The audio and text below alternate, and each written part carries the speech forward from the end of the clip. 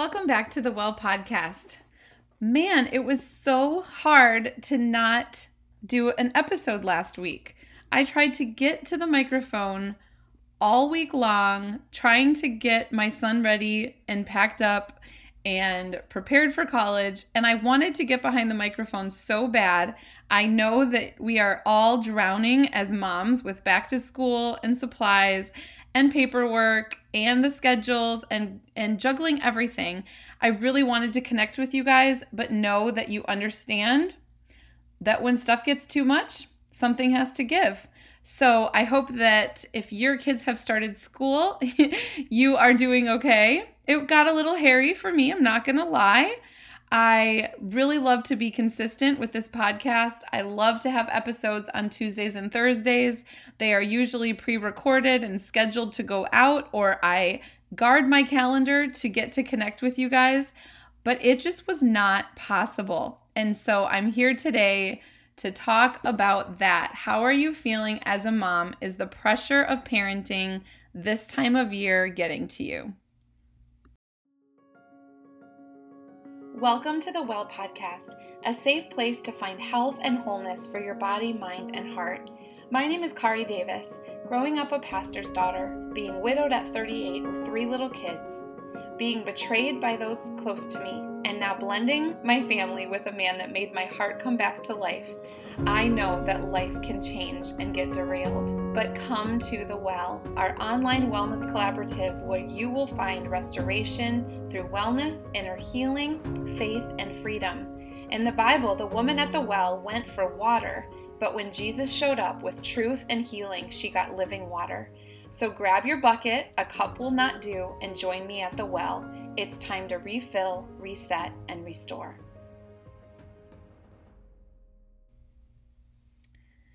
So I had things all wrong in my head about college drop-off. And if you have little kids home right now, bless your heart, you're so lucky you don't have to deal with this yet. It was a little harder than I thought. But I hope that this episode gives you kind of the end game of what, as a 45-year-old, I turned 45 last week, as a 45-year-old with a son that's in college, I have a lot of introspection and reflection going on right now. And so maybe you have way older kids than me. Maybe you have way younger kids than me. Maybe you have kids that are about to go into the season. And I really hope that this gives you some perspective, warms your heart, and I hope that we are all in this together. So I think I had things all wrong in my head about college drop-off, like since I had a baby. We dropped Aiden off last week. Bobby, my husband, Aiden's stepdad, and I went and dropped him off at FSU in Tallahassee. And wow, it's such a different world in college. That's for another day. Kids are so lucky these days. Colleges are like resorts with all of the sports and all of the activities, and the Union Hall is brand new and has bowling in the basement, and the dining hall has sushi. It's amazing. But I am so proud of Aiden and his accomplishments. He has an amazing scholarship. I'm so proud of him. And I know that he is in the right place. I know that God has worked all things out and prepared his heart, prepared his mind for his grades, all of the right platitude things. But I didn't realize how much anticipation had been in my heart for this since he was born. Not because I can't cut the cord, or not because I don't think that he'll do amazing. I know that he will, but I was telling myself lie after lie. I thought that this was the end for me as his mom. I was seriously in a hurry to get all of the things done for him to leave like this was my last day. It sounds so stupid now, but I think that I've really told myself this story his whole life, but I had it all wrong. Ever since that Aiden made me a mom, I have been dreading the day that he leaves. I thought that this day meant that my time was over. He was gone and out of the house, and if I didn't teach him everything and just shove in everything into his little brain and into his mind and into his heart, I was going to fail as a mom. I was so anxious getting him ready. I wanted to teach him everything about credit cards and setting a budget. I made an appointment at the bank. Oh man, some of it was good, but I gave him the credit card talk and we talked a lot about spending. I was sneaking in conversations about girls and how the college is making things very easy for people to be sexually active and all of the things that he needs to be careful about. Now, I wasn't being crazy. I would try to say it nonchalant and, I tried to be smart about it. But in my heart, I was anxious and freaking out. And then I was just thinking, is the right stuff in the dorm? Is he going to feel taken care of and comfortable? Or is he going to be upset in his bed at night if it's not comfy? I'm imagining him in his little bed. But then some of it was even deeper. Did I pray with him enough as a kid? Did I swear too often? Did I teach him enough about nutrition? And I'm a self-care coach. Did I teach him does he have a self-care plan? I asked him one day, do you want to come to my office and do a self-care session with me? He was like, Mom, no. Will he use his oils or I've raised him to use natural wellness preventatively and proactively in his life. But is he going to go to CVS and load up on a bunch of over-the-counter meds? He said, Mom, I am not going to use all of this. I said, yes, you will, right? But will the college try to sway his brain? Will people make him question his faith? Will there be an agenda for people buying for his mind and his heart?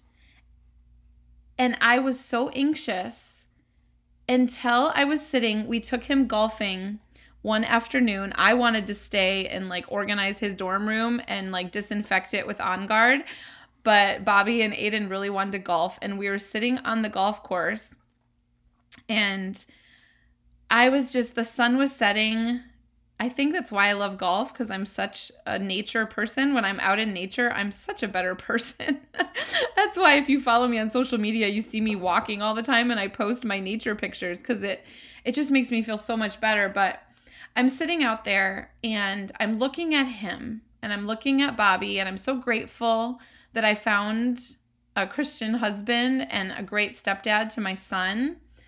But I'm also feeling sad that what if he's thinking, when your husband passes away, and I always kind of have that fear of, would he rather his dad be here than me type of thing, or is he just so sad, or is he processing this? There was way more than to the story of Aiden leaving. He lost his dad at 12, and it's been a lot.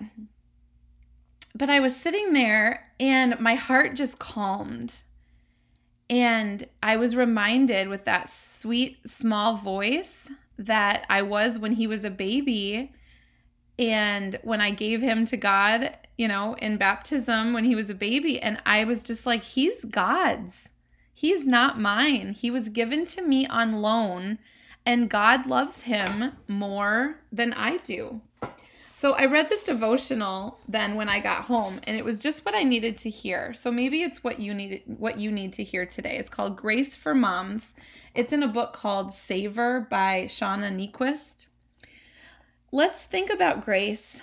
Grace from a God who loves us and values us and picks us up every time we fall, with just exactly the same love and tenderness you feel when you pick up your kids after they've fallen. Let's think about grace from a God who loves our sons and daughters even more than we do. Let's think about the grace we show one another when we finally drop the comparisons and the Instagram images and really walk with one another on the good days and the bad days. Let's think about honesty and helping and telling our stories. Let's give each other a break and a little help and some soft places to land. If you're a mom, what you do is nurture and protect and give grace. You do it all the time, and it's very important because it reminds us in daily, tangible ways how God nurtures and protects and gives grace. And maybe today, the one who really needs that nurturing and protection and grace is you. Isn't that crazy? And it's not even like today, there's one for every day of the year, and it's from May. I just happened to open it up, and that was the one. And I was like, oh my gosh, I am just making this all about me. I'm making this all about my good parenting or bad parenting or what I need to do for this kid. And he is God's. He has been given to me on loan. And I was just so wrong in how I was thinking about it. And then as I was watching him on the golf course, I was just looking at him, and every mistake and every skill that I have had or made as a mom is part of who he is. And I have regrets just like everyone. But I also have times where I know that he's watched when he sees me at church or doing anything faithful. And that's not why I do these things. It's for my own well-being and mental health, and because God has me. But I just think that all of those little things are what does make him, but it's not just up to me. The parents, the coaches, the teachers, the pastors, the Sunday school teachers, the media, the friends, the people at the grocery store, the people at his workplace, everyone has had a part of this kid. And I'm just here to catch him when he falls. And I pray that he doesn't fall far or hard in college. But it just reminded me that all that I can do when I'm feeling this pressure as a parent is to rest in that grace and to rest in that knowledge that he's God's before he's mine. And it just helped me take a deep breath. And I wanted to share that with you all week, but I was also still grieving. I was just so sad. I lost it in the grocery store. Lost it. Saw pierogies, which are his favorite things, and burst into tears. It was just like a grieving process. I used to cry all the time at the grocery store as a young widow. It was so similar, and there's so many emotions. And I'm not an overprotective mom. I'm not usually like that.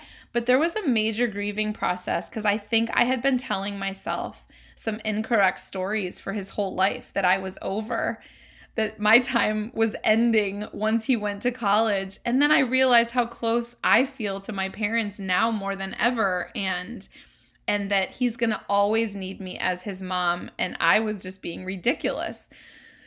So those toxic thoughts, those incorrect stories that we tell ourselves, please don't let them torture your brain. Don't be like me. So that does bring up how I really want to go forward with the other kids. I came home with just a new appreciation for my other 4, and to be thinking about who does surround them, to be praying more diligently for who comes in their path, who is speaking life into them, who is speaking negativity into them, who is speaking truth into them.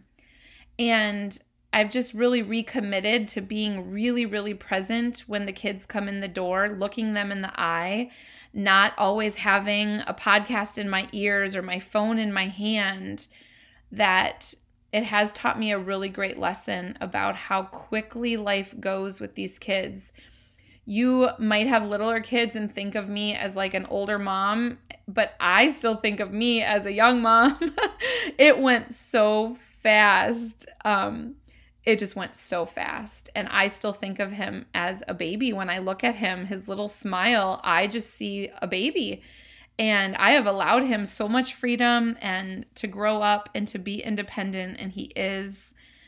But I also, it meant so much to me then when he would send me these little texts, or he's going to need me now for different ways. I was trying to push it, but if I let him take the lead, then he's going to come to me. And it was such an amazing lesson. So I'm setting even more boundaries with the other kids now that I'm back home. I am not being overprotective or helicopter mom, but I am definitely being really intentional with these last 2 years with my daughter before she goes away. And My middle schoolers, the same thing with them. And with my stepson that is 7, I just am looking at ways that I can pour into them in new ways, because the first one is really the guinea pig, isn't it? And we learn more with the other one. So I'm grateful for this road, and I just wanted to share it with you today. Our kids need the grace, and we need the grace. And just remember that they are God's, they are loved. God cares even more than we do. He cares about us as children of His.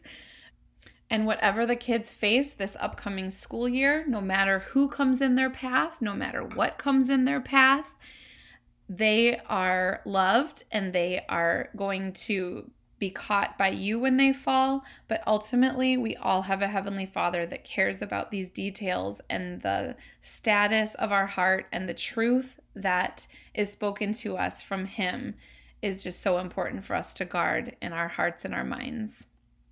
So hang in there, moms. I know when the pressure of everything going so well for our kids gets so strong, it's really overwhelming, but God's got them. I hope that you are feeling refilled after being at the Well podcast. Please take a second and fill out a review. This is the only way that we know if you're enjoying the podcast and what you're enjoying about it. Also subscribe so that you don't miss any episodes. And we would love to have you in our Facebook community group. The link is in each episode. We are better together at the Well.